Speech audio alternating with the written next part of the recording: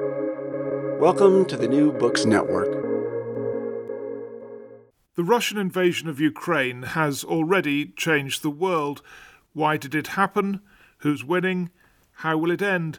Christopher Miller is the author of The War Came to Us, Life and Death in Ukraine. Welcome to you. Thank you for having me. It's good to be here.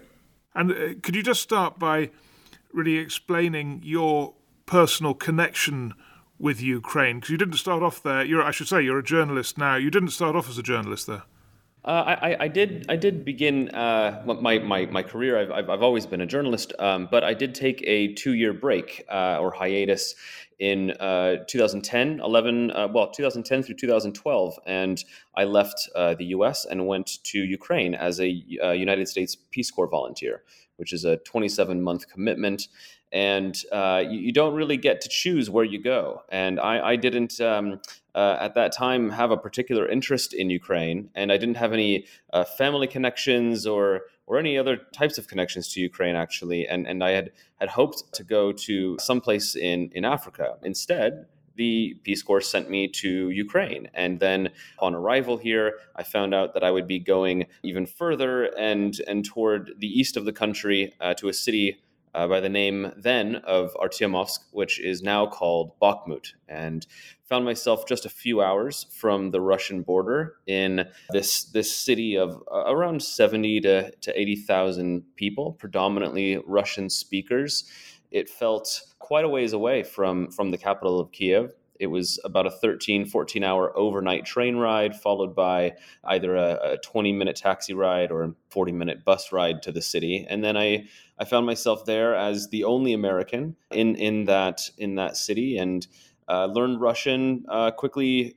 Tried to do what I could to integrate into that city and its society. And I spent the next 2 years there working in a couple of the city's schools, helping out the city government with various events, helping some community organizations, and also found my way around the region. And so I would do some journalism lectures and courses in the regional capital of Donetsk, as well as some other various things at cities in the region there. And so over that period of 2 years, I really got to know what is called the Donbass, or the eastern region that comprises both the Donetsk and Lugansk regions in eastern Ukraine, and also the people and the culture, which really kind of gave me a baseline and this important background and knowledge of the country that has really come in handy in recent years covering Russia's war against Ukraine.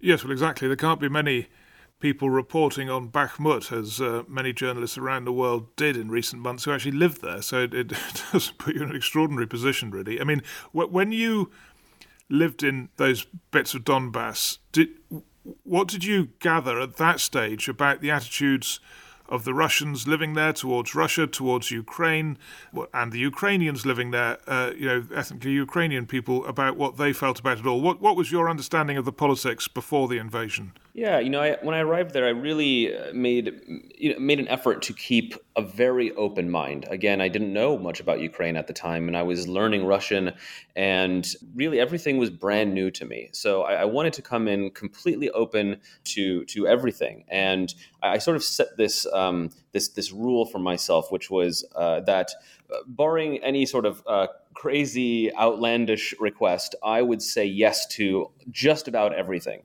so that I would find myself in new situations, sometimes some uncomfortable situations, but always these types of places and situations in which I would learn a lot. And there were some outside views of Eastern Ukraine as being this place that was very pro-Russian, because it was a place known to be home to people who speak predominantly Russian.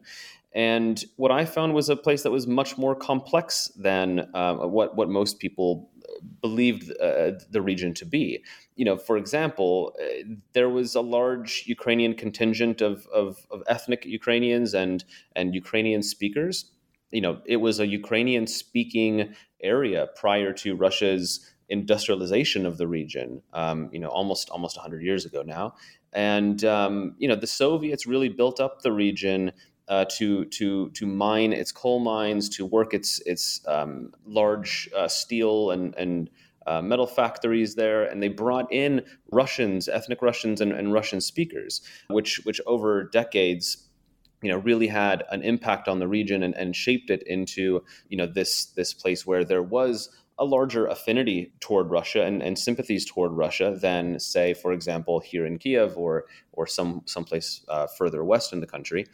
But a lot of people there had a strong regional identity. Many people would identify themselves as people from the Donbass.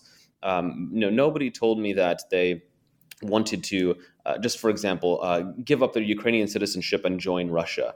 Really, very few people ever said, something along those lines, and most of them were people of retired age who were somewhat nostalgic for the Soviet Union and the quote unquote good old days. Many younger people, working age people, were happy to be Ukrainian, or at the very least, absolutely fine with being in independent Ukraine. And many people, didn't want to be a part of Russia. They saw, they were looking across the border and also reading news reports about how the political situation in Russia was devolving under Vladimir Putin.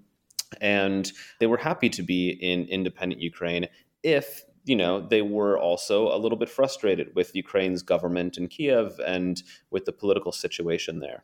And regarding politics, I would say that most people, while they voted for a party that was Russia friendly, the Party of Regions, which was headed by the then President Viktor Yanukovych, who would later be ousted by Ukraine's revolutionaries in 2013 and 2014, they were very apathetic.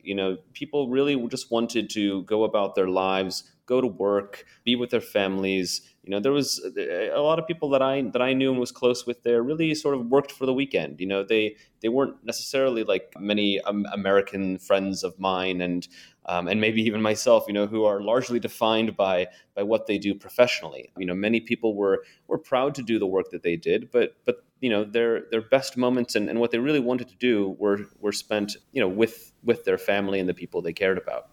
Now then, I sort of said in the intro we'd look at why did it happen, basically where is it now and where's it going. So on the why did it happen, I think many people will, given all the coverage that's been pretty familiar with the two versions of history that are out there. But perhaps you could just sort of briefly run through the Russian version, and in particular Putin's version, because he wrote a document, didn't he, quite a long time before the invasion, giving his view of Ukraine and its status. So what is the Putin version of Ukrainian history? Well, the Putin version of Ukraine is that Ukraine is a manufactured place. It's not a real country. It was created by the Soviets, and essentially it was a swath of territory given to people who identified as Ukrainians.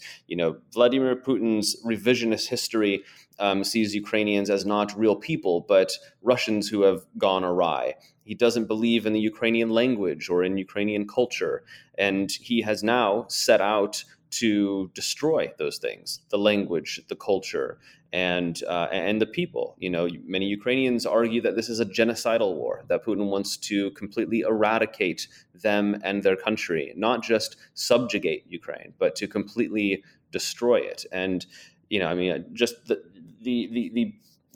when you get down to it, Vladimir Putin really doesn't want this place to exist.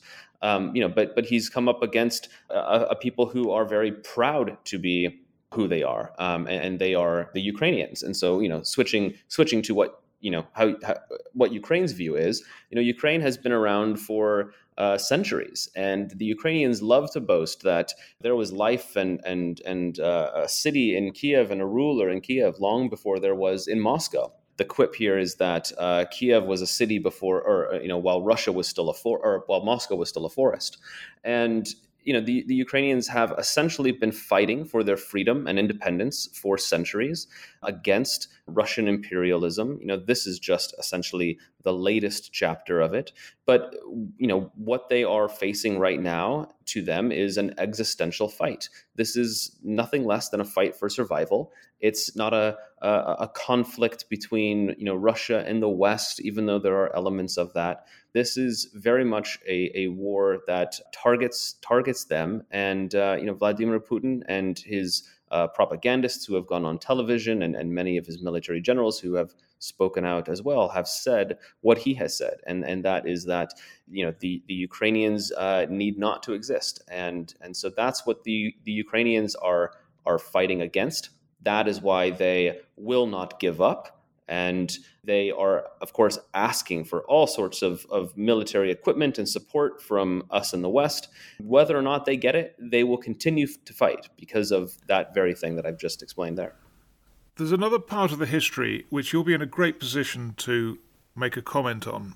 The Russian version is that the Ukrainians are Nazis. And there's the whole history of the Second World War in Ukraine. Can you take us through what the Germans did in Ukraine in the Second World War, how complicit Ukrainians were in that? And then I'll ask you another question about it. So first of all, let's just do the background. Sure. So Nazi Germany did invade Ukraine and the Soviet Union, Soviet Ukraine at the time, during World War II.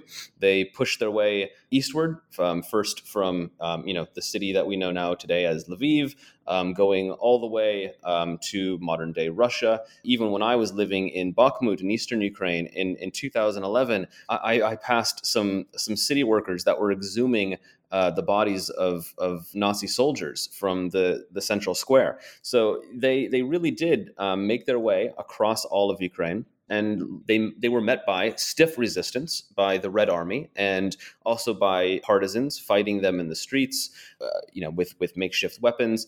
In Western Ukraine, however, there was a contingent of Ukrainian nationalists who viewed the Soviet communist leadership as political nemesis as well, and were passionate about Ukrainian independence. And so when the Nazis came marching into their territories, some of them linked up with them and did fight against the Red Army, thinking that they might be able to carve out something of their own and declare an independent Ukraine. So this was a small group of collaborators that did carry out some atrocities against Poles, for example, and did join up with some of the factions within the Nazi army. Their dream of a small little independent Ukraine at the time, of course, did not work out. But it's this small contingent of Ukrainian nationalists, because of their very short period of collaboration with the Nazis, again, because they were against communist rule, that today's Russia and Vladimir Putin has used this idea that today's war is a continuation of that Ukrainians remain so extreme in their nationalism that they are Nazis, or some in Russia would say neo-Nazis, and that is what he is fighting against, and what Russian soldiers are fighting against. The continuation of the war that their grandfathers fought. Now, that can't be further from the truth, of course. We have a Jewish president here in Ukraine. A Muslim defense minister was just appointed. This is a country of various religions, and there are no more Nazis than there are in any other country that has some kind of small marginalized faction of some political activist types. You mentioned there was a small number of collaborators actively fighting and responsible for some terrible attacks and murders and so on. Was there a wider feeling amongst when we're talking now the older generation in Ukraine, barely alive still, but amongst those who lived through the Second World War, that the German, I've heard this remark, that the German occupiers were better than the Russian occupiers, which doesn't mean that people were collaborating, but just that their experience of the war was that they preferred it under the Germans than they did under the Russians. That's interesting. I haven't heard that myself. I can't say that I've interviewed anyone still alive today who remembers that time. I've read a couple of Ukrainian reports that have had interviews with people from that time, and I haven't seen that necessarily. However, I mean, just looking at what the Nazis did in Ukraine then, and seeing for myself what the Russians have done and are doing to Ukrainians in Ukraine right now. I mean, these are both armies, have committed and are committing now, Russia, horrific atrocities. And I don't imagine, I really don't want to say that life under the Nazis was good, No, or certainly not. It certainly wasn't. It certainly wasn't good. But I can tell you that what I know from my reporting here and my Ukrainian friends and acquaintances, including those people who have lived under Russian occupation, is that it's an absolute nightmare. It's total repression and oppression, and it's people being locked in basements and tortured and abused, and forced re-education and all sorts of atrocities. Mass graves turn up everywhere we go when there's a new village or a town liberated here by the Ukrainian forces. And so, I don't think that life under either was good at all, but certainly what is being experienced now is also horrific. You will have seen, I'm sure, these social media videos of Ukrainians apparently naturally shot. They like a lot of fake news, they appear genuine. And I'm going to ask you whether you think these are fake or not. Of Nazi salutes and such things. Have you ever? I mean, you've been there throughout this thing. Have you ever seen that? And if not, do you think these social media messages are literally just fakes, or do you think they're, as you say, there's always a very small group in every country that has these sympathies, and it's those people? What do you make of it all? Well, I think the latter, and I will say that I'm somebody who has covered the far right and extremism in various places. The United States, I spent several months covering our extremists in the United States and the far right. I've covered far right extremism across Europe, including some of the factions here in Ukraine. The Azov Battalion of 2014 and some of their splinter street movements and political party here I've covered, because the U.S. State Department had labeled one of those outfits as a nationalist hate group. These groups do exist, but they're on a very, very small scale. I think that they get outsized attention oftentimes, including from us in the media, because of that sensational element of this being not just a hobby club or anything, but if somebody puts up a Nazi salute or you see a Nazi related symbol, I mean, Nazi Germany, that rings a lot of bells for people, right? And raises concerns. These groups, though, are very marginal here, and the Ukrainians are the first to say that there is no far right party that has a faction in parliament here, while there are plenty in the EU who do. That it is true that there are men on the front line who wear far right patches, who certainly have symbols on their clothing, or they make posts on social media that are related to Nazism or extremism in some way. But again, I will just underscore that they are a very, very small number of people. That even in my home country of the United States, we have an issue with far right extremists in the military. That I know in the last few years has been a major topic of discussion. And I would not say that there is a problem in Ukraine that is any larger than that. Or many other European Union countries, Germany included, which in recent years has dealt with far-right extremist groups within their security services and their police, as well as their military. Let's go to, let me ask you, are there any other historical issues that you think people don't understand? Who might be listening to this, which is mainly a Western audience, but I should say that we have listeners in every country of the world except North Korea, I think. But where is there anything else that you think people ought to know about the history? Well, I think. There is a lot. The short answer is there is a lot. I think a lot of people don't know, because Ukraine is this really complex place. I don't know anything that's very black and white here.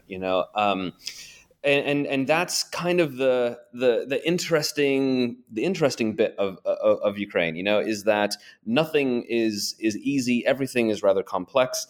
One thing off the top of my head I sort of touched on, related to the Donbass, is that there we in the West, and also Ukraine's own political parties historically since independence, have sort of looked at Ukraine as East versus West, the pro-Russian side versus the pro-Western side of the country, and that's not accurate. There always has been pro-Russian and anti-Russian sympathy in various places. It is a country that is bilingual predominantly, but increasingly multilingual.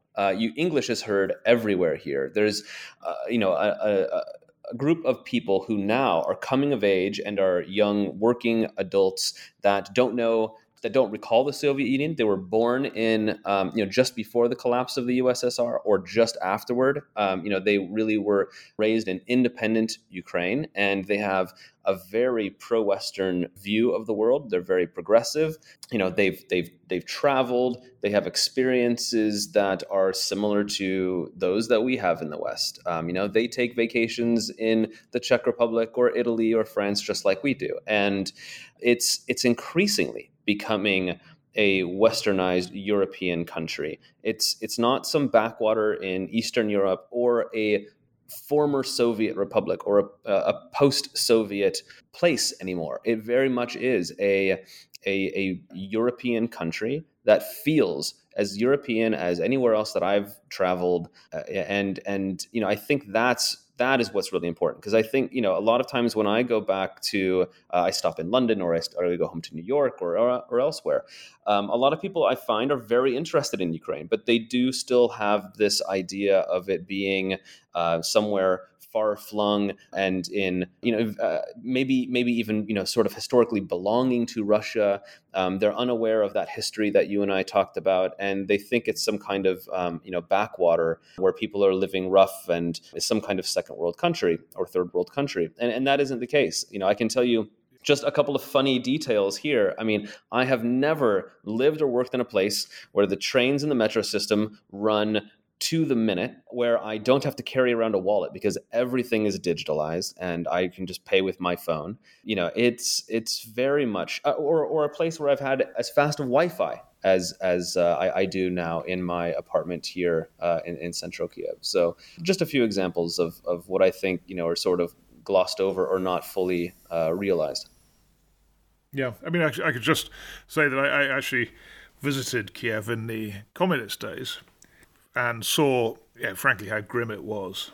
Particularly on the outskirts of Kiev, I was looking someone up in a block of apartments there, and it was absolutely miserable. Yeah. Oh, well, you'd be surprised how far it's come now.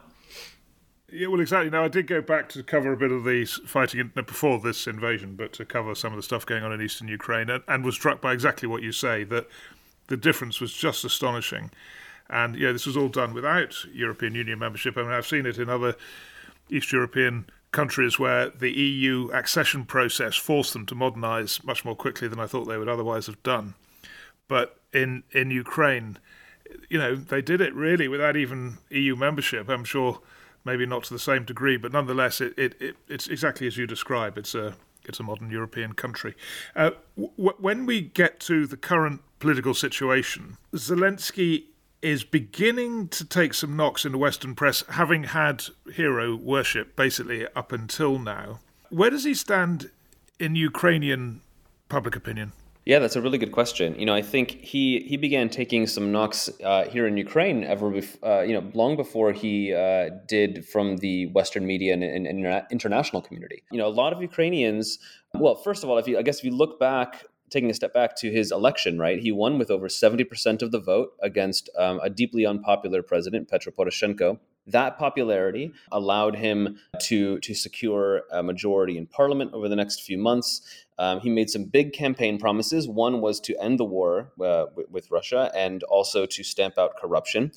He was unable to deliver on those immediately.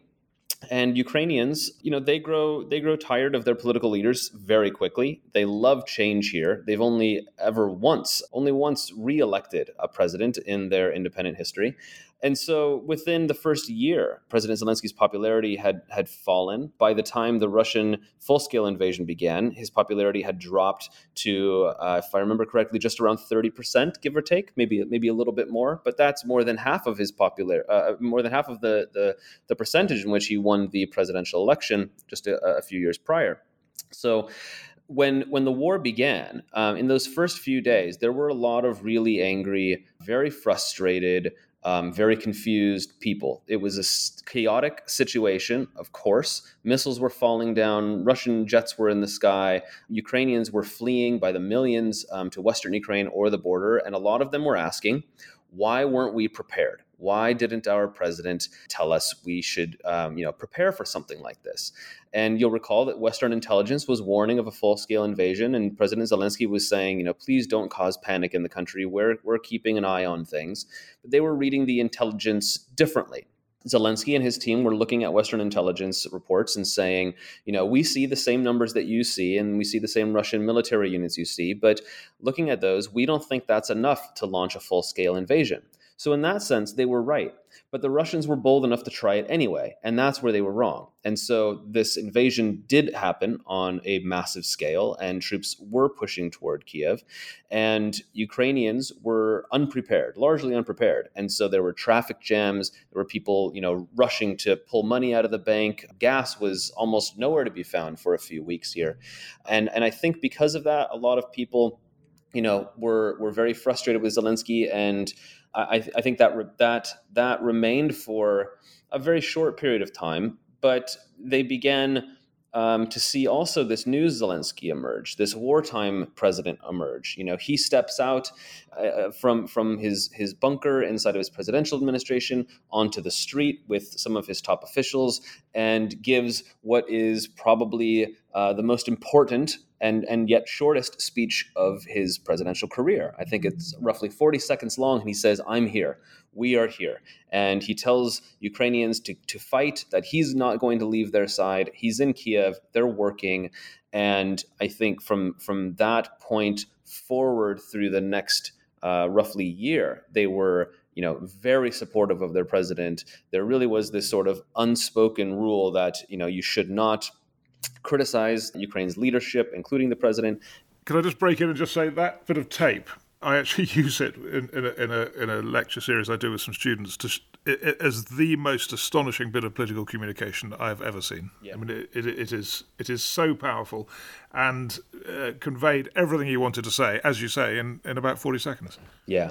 I think somebody could try to argue, but I think I would win the argument in saying that it was probably the most important thing he has done as president. Just simply staying in Kiev, making that speech. Letting people know that the president was there, the military was there, that what Russia believed would happen, and what some in the West even thought would happen. The military standing down or not being able to respond didn't. And because of that, Ukrainians still have a very overwhelmingly positive view of the president, but it's now more than a year and a half into this brutal Russian war of aggression against Ukraine and its people, and people are exhausted.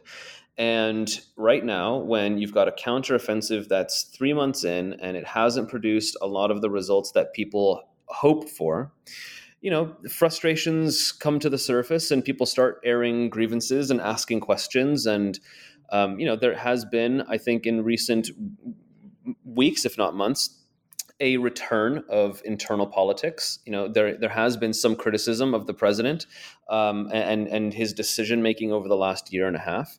In some cases, the criticism has not been military related, or at least not directly, but rather how he is approaching the reform process as Ukraine progresses toward EU negotiations.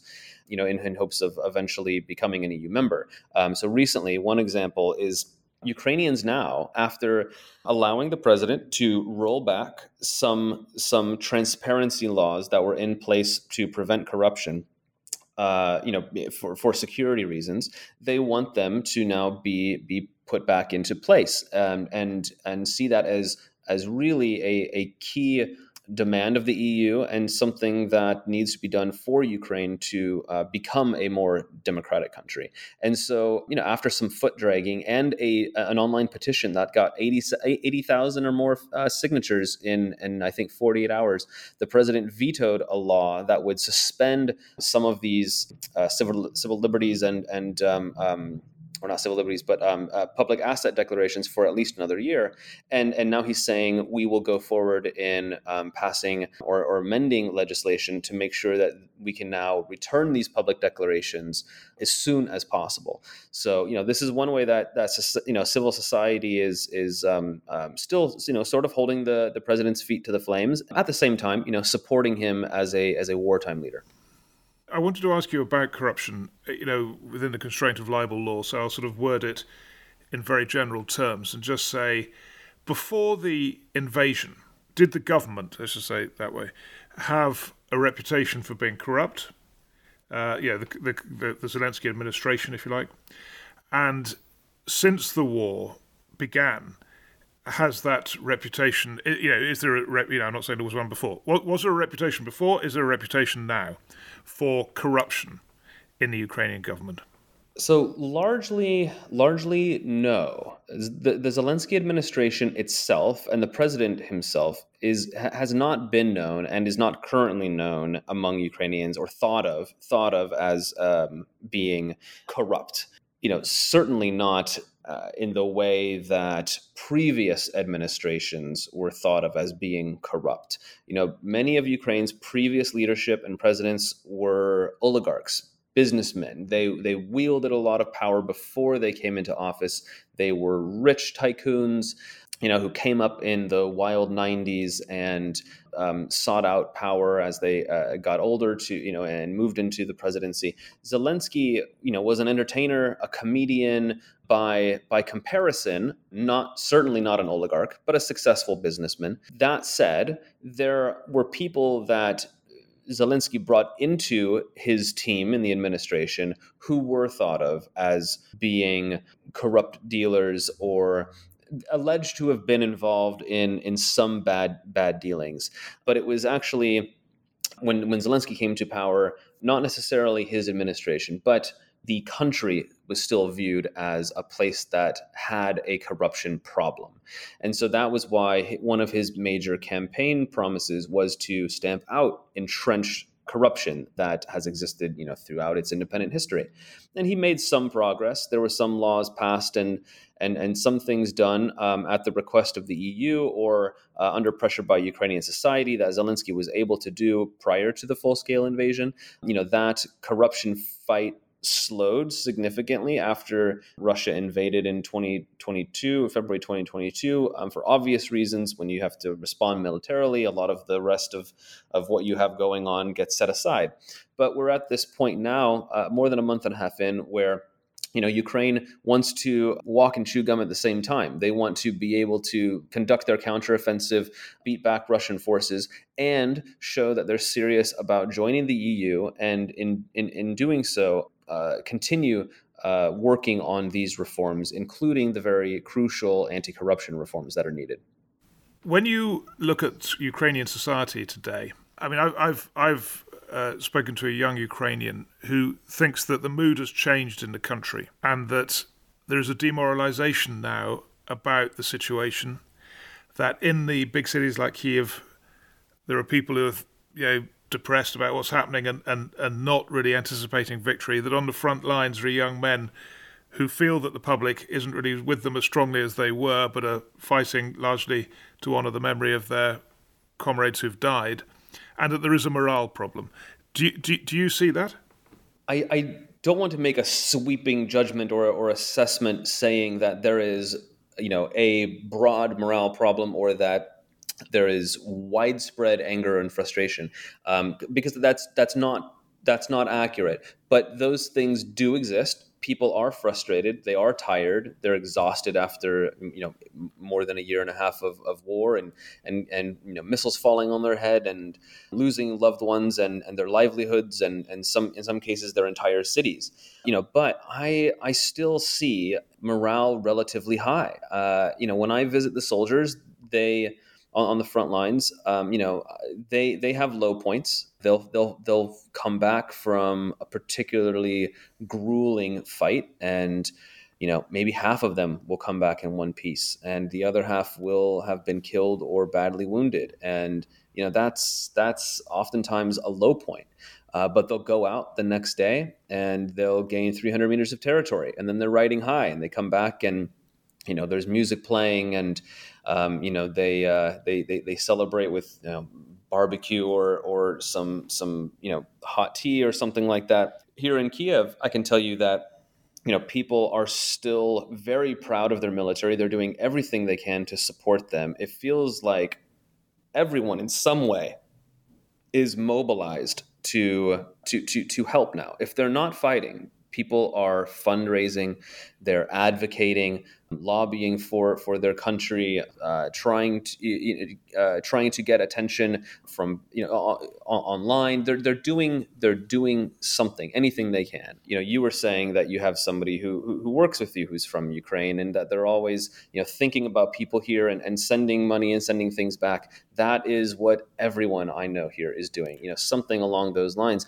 and that, I think, is a way of keeping up morale and feeling as though they're all in this together. They are aware that this could go on for a while, but they also, many Ukrainians, remember that this is a war that isn't, 18, 19 months old now. It's a war that's been waged by Russia for more than 9 years. So in some cases, many cases, Ukrainians have learned to live with war. And so they are, for better or worse, getting used to life in wartime and finding ways to decompress, to de-stress, to carry on life. And these things that they're doing, whether it's going out to a cafe or a restaurant or bowling or the movie theater, they're viewed as all these, little acts of defiance. It's sort of a middle finger to Russia. You can attack us, bomb us, destroy our homes. You're not going to take our dignity.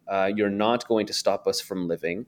We're going to continue on to the extent we can with our lives. And that's what I see and feel here. And it's something that is always really inspiring. Last question to you, which is obviously, where is all this going? I mean, I heard you say, they come back with a 300-meter gain, and I've been reading that in the papers. And I must say, like everyone else, I read the stuff about the offensive this year. And then when you start reading, they've taken 300 meters, they've taken a couple of villages, you think, right, that's not working, is it? So I just wonder where you think this is headed. I mean, I think the consensus sort of analysis in the mainstream press in Europe is that it's a stalemate, and that there's years of this to come. The Russian defences are very difficult to break through, and that's where we are. Do you share that view? To some extent. I do fear that there may be something resembling a stalemate, and I think if that is the case, what we could see is, over the course of the next many months, if not years, is just on the ground level, a really grinding war of attrition, a lot of back and forth without a lot of forward movement. In this case, it would probably mean that the Ukrainians are unable to get to the strategic city of Melitopol and cut off Russia's land bridge in the south. What I think might continue, or even be increased, is the air war, the drone war. Both Ukraine and Russia are ramping up production on drones, attack drones, surveillance drones. They've become key elements to the war, especially in recent months.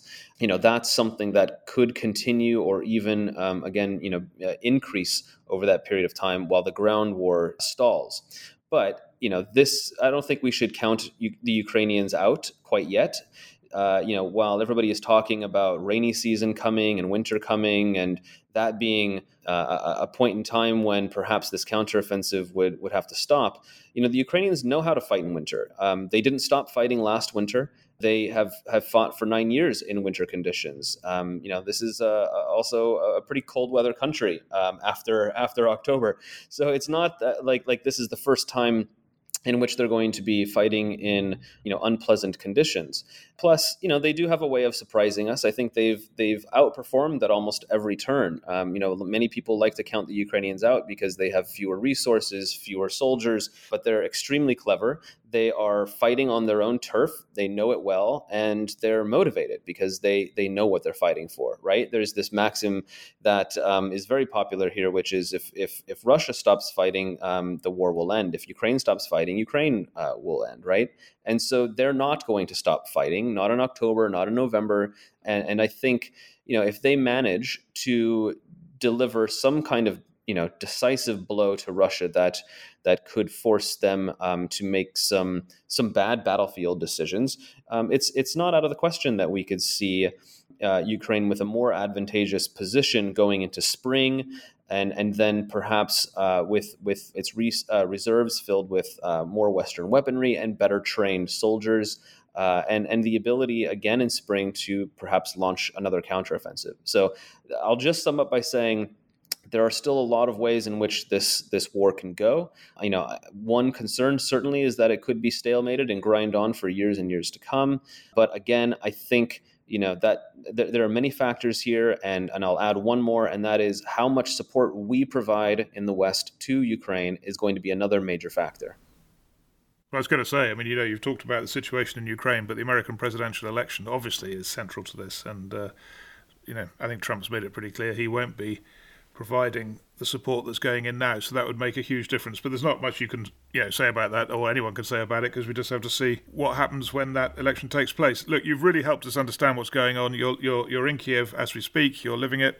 You have been for some time now. You're travelling around. You're meeting people, talking to them, writing about it. So what you've got to say carries a lot of weight, and we're very grateful for your time. Yeah, thank you so much. It was a great conversation. I enjoyed it.